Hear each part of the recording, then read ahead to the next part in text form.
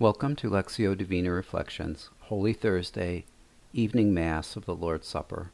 A reading from the Holy Gospel according to John. So when he had washed their feet and put his garments back on and reclined at table again, he said to them, "Do you realize what I have done for you? You call me teacher and master, and rightly so, for indeed I am. If I, therefore, the master and teacher, have washed your feet, you ought to wash one another's feet. I have given you a model to follow, so that, as I have done for you, you should also do." On this day, the Church celebrates three important events: the institution of the Holy Eucharist, the institution of priestly ordination and service, and the commandment to love one another as God first loved us. In today's Gospel, Jesus knows that his hour has come to depart from this world to the Father. When Jesus offers to wash the feet of the disciples, Peter objects, saying, "You will never wash my feet." Jesus answers, "Unless I wash you, you will have no inheritance with me." And Peter says, "Master, then not only my feet, but my hands and head as well." In washing the feet of the disciples, Jesus gives them a model to follow, so that as I have done for you, you should also do.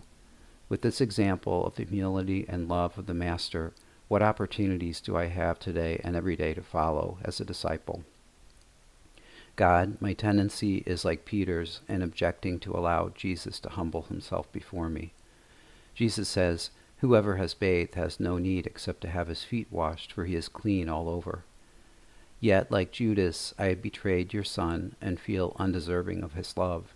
Help me, God, accept that you want my soul to be clean all over. For that, I need to allow you to wash me in ways that are sometimes uncomfortable or inconvenient. In turn, by your Son's example, teach me to love and serve others when it is inconvenient or when humility towards them seems undeserved. Lord, help me derive from Holy Thursday a deeper understanding of the graces and sacraments that you pour forth from it. If I am overwhelmed in taking its meaning in, guide me to what aspect of it is most necessary in my life right now. The Gospel Acclamation says simply what today is about. "I give you a new commandment," says the Lord. "Love one another as I have loved you." Glory be to the Father, and to the Son, and to the Holy Spirit, as it was in the beginning, is now, and ever shall be, world without end. Amen.